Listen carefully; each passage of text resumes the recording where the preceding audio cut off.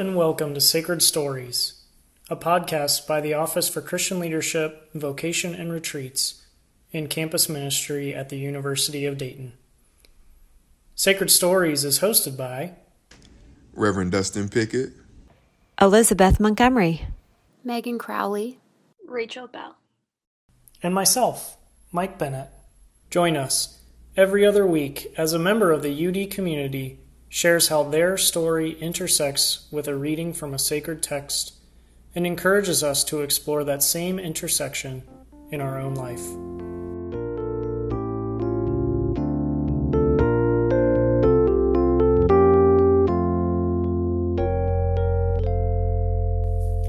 For our final episode of 2020, we're happy to welcome Dr. Eric Spina, our university president. In preparation for this episode, Eric shared with us a few of his lesser-known characteristics, such as the fact that his favorite movie is Saving Private Ryan, his favorite book is The Wise Men, 6 Friends and the World They Made, and the fact that both his parents were educators. Dr. Spina loves to play games, travel, and bike on our amazing Miami Valley bike trails. However, he was all business when he had breakfast with the Dalai Lama and dinner in one of the great exhibition halls of the Vatican Museum. Thanks for sharing with us today, Dr. Spina, and a happy holiday season to all our listeners. Thanks very much. I'm happy to be here and excited to share a little bit of my story on the Sacred Stories podcast. Today, I'm going to share 3 short excerpts from a book by Pope Francis called The Name of God is Mercy. And the book is essentially the Pope responding to a series of questions by Andrea Tornielli. I selected the text because I deeply admire Pope Francis and his focus on loving and supporting the most marginalized members of society, and because I think mercy is just so important to us in society today. Mercy granted both by God and by our fellow humans. I think more important than ever. So let me start with the first passage. And the question to the Pope is, why, in your opinion, is humanity so in need of mercy? And the Pope responds, because humanity is wounded, deeply wounded. Either it does not know how to cure its wounds, or it believes that it's just not possible to cure them. And it's not just a question of social ills or people wounded by poverty, social exclusion, or one of the many slaveries of the 3rd millennium. Relativism wounds people too. All things seem to be equal, all things appear the same. Humanity needs mercy and compassion. Pope Pius XII, more than half a century ago, said that the tragedy of our age was that it had lost its sense of sin, the awareness of sin. Today we add further to the tragedy by considering our illness, our sins, to be incurable, things that cannot be healed or forgiven. We lack the actual concrete experience of mercy. The fragility of our era is this too. We don't believe that there is a chance for redemption, for a hand to raise you up, for an embrace to save you, forgive you, pick you up, flood you with infinite, patient, indulgent love, to put you back on your feet. We need mercy. The second passage begins with the following question to the Pope. You have said many times, God never tires of forgiving. It is we who get tired of asking him for forgiveness. Why does God never tire of forgiving us? Pope Francis responds, because he is God, because he is mercy, and because mercy is the first attribute of God. The name of God is mercy. There are no situations we cannot get out of. We are not condemned to sink into quicksand, in which the more we move, the deeper we sink. Jesus is there, his hand extended, ready to reach out to us and pull us out of the mud, out of sin, out of the abyss of evil into which we have fallen. We need only be conscious of our state, be honest with ourselves, and not lick our wounds. We need to ask for the grace to recognize ourselves as sinners. The more we acknowledge that we are in need, the more shame and humility we feel, the sooner we will feel his embrace of grace. Jesus waits for us. He goes ahead of us. He extends his hand to us. He is patient with us. God is faithful. Mercy will always be greater than any sin. No one can put a limit on the love of the all-forgiving God. Just by looking at him, just by raising our eyes from ourselves and our wounds, we leave an opening for the action of his grace.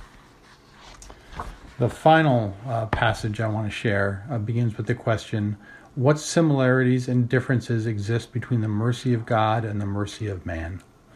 Pope Francis responds, this comparison can be made for every virtue and attribute of God. To walk down the path of holiness means living in the presence of God, being irreproachable, turning the other cheek, and imitating his infinite mercy. From Matthew, should anyone press you into service for 1 mile, go with him for 2. From Luke, from the person who takes your cloak, do not withhold even your tunic. From Matthew, give to the one who asks of you and do not turn your back on one who wants to borrow. And finally, from Matthew, love your enemies and pray for those who persecute you. So many teachings from the gospel, all of which help us understand the overabundance of mercy, God's logic. Jesus sends forth his disciples not as holders of power or as masters of a law. He sends them forth into the world, asking them to live in the logic of love and selflessness. The Christian message is transmitted by embracing those in difficulty, by embracing the outcast, the marginalized, and the sinner. Now, a couple thoughts that I have as I read on that and reflect is that we have to recognize right up front, we all sin. We all make mistakes. So as humans, we must know how to ask God for forgiveness, ask God for mercy, as well as ask our friends and our family, those who we've sinned against, for forgiveness. It's not always easy, right? We're prideful, we're stubborn, we're convinced that we're right, we don't want to be embarrassed. But nonetheless, in these passages, the Pope encourages us that, yes, a path to righteousness, a path to our own self-satisfaction, our own sense of the future, is to ask for forgiveness, to ask for mercy. And then importantly, we have to be able to accept the mercy, accept forgiveness, and forgive ourselves when God does, or when a friend or a family member who we've wronged does ultimately forgive us. So we have to be able to ask, and when given, we actually have to be able to accept that and move on. So I know there's a stereotype of the uncaring, unsparing CEO who worries not at all about whether or not he or she wrongs someone, but is just focused on moving the company, moving the institution ahead. As president here at UD, I think that's very important for me to know when I've wronged someone or some group, and then not be afraid to ask for forgiveness and mercy. Shoot, even in the past month, I've appeared before 2 small groups, apologized, and sought mercy. While some people may think that asking for forgiveness and mercy is a sign of weakness, I learned early from my dad and mom that it's a sign of strength. I think that's particularly true at the University of Dayton, where living and learning in the family spirit is so central to who we are.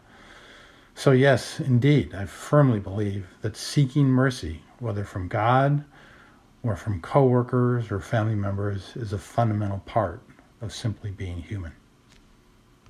Now, the flip side of this is that we also have to practice the granting of mercy and the giving of forgiveness.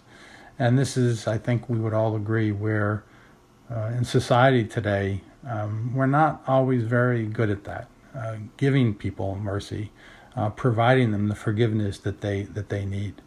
And as I go about my personal and professional life, it's this that I really hope that I improve on, is showing people mercy and granting people forgiveness.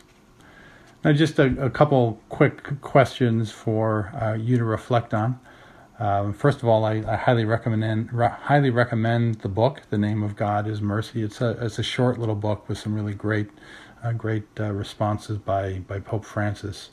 The first reflection question is, I encourage you to find an example of extraordinary forgiveness or mercy from your own life or from history, and seek and really think about why and how that person was able to grant forgiveness in extraordinary circumstances.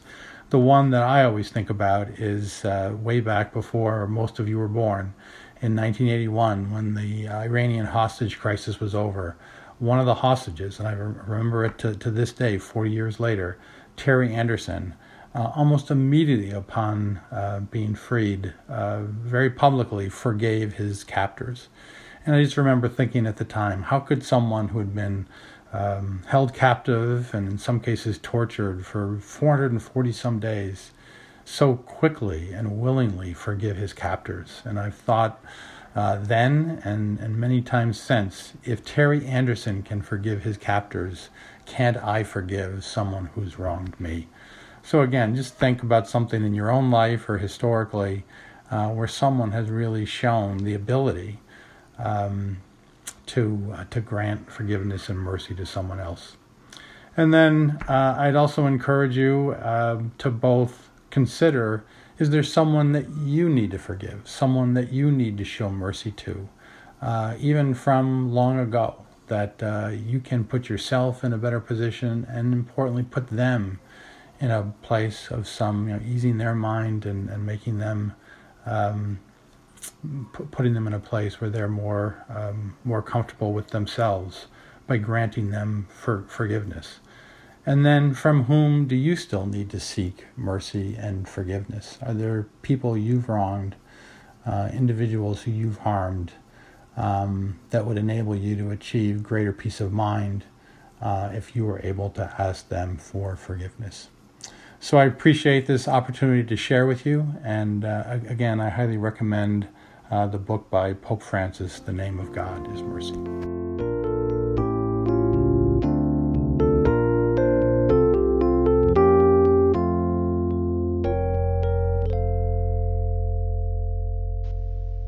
And let us all come together in prayer.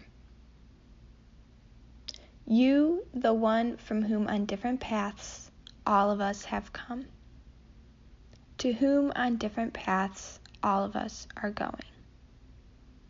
Make strong in our hearts what unites us. Build bridges across all that divides us. United, make us rejoice in our diversity, and at one in our witness to your peace, a rainbow to your glory. Amen. This is a prayer attributed to Benedictine David Steinel-Rast. Thanks for listening to Sacred Stories, produced by Campus Ministry at the University of Dayton.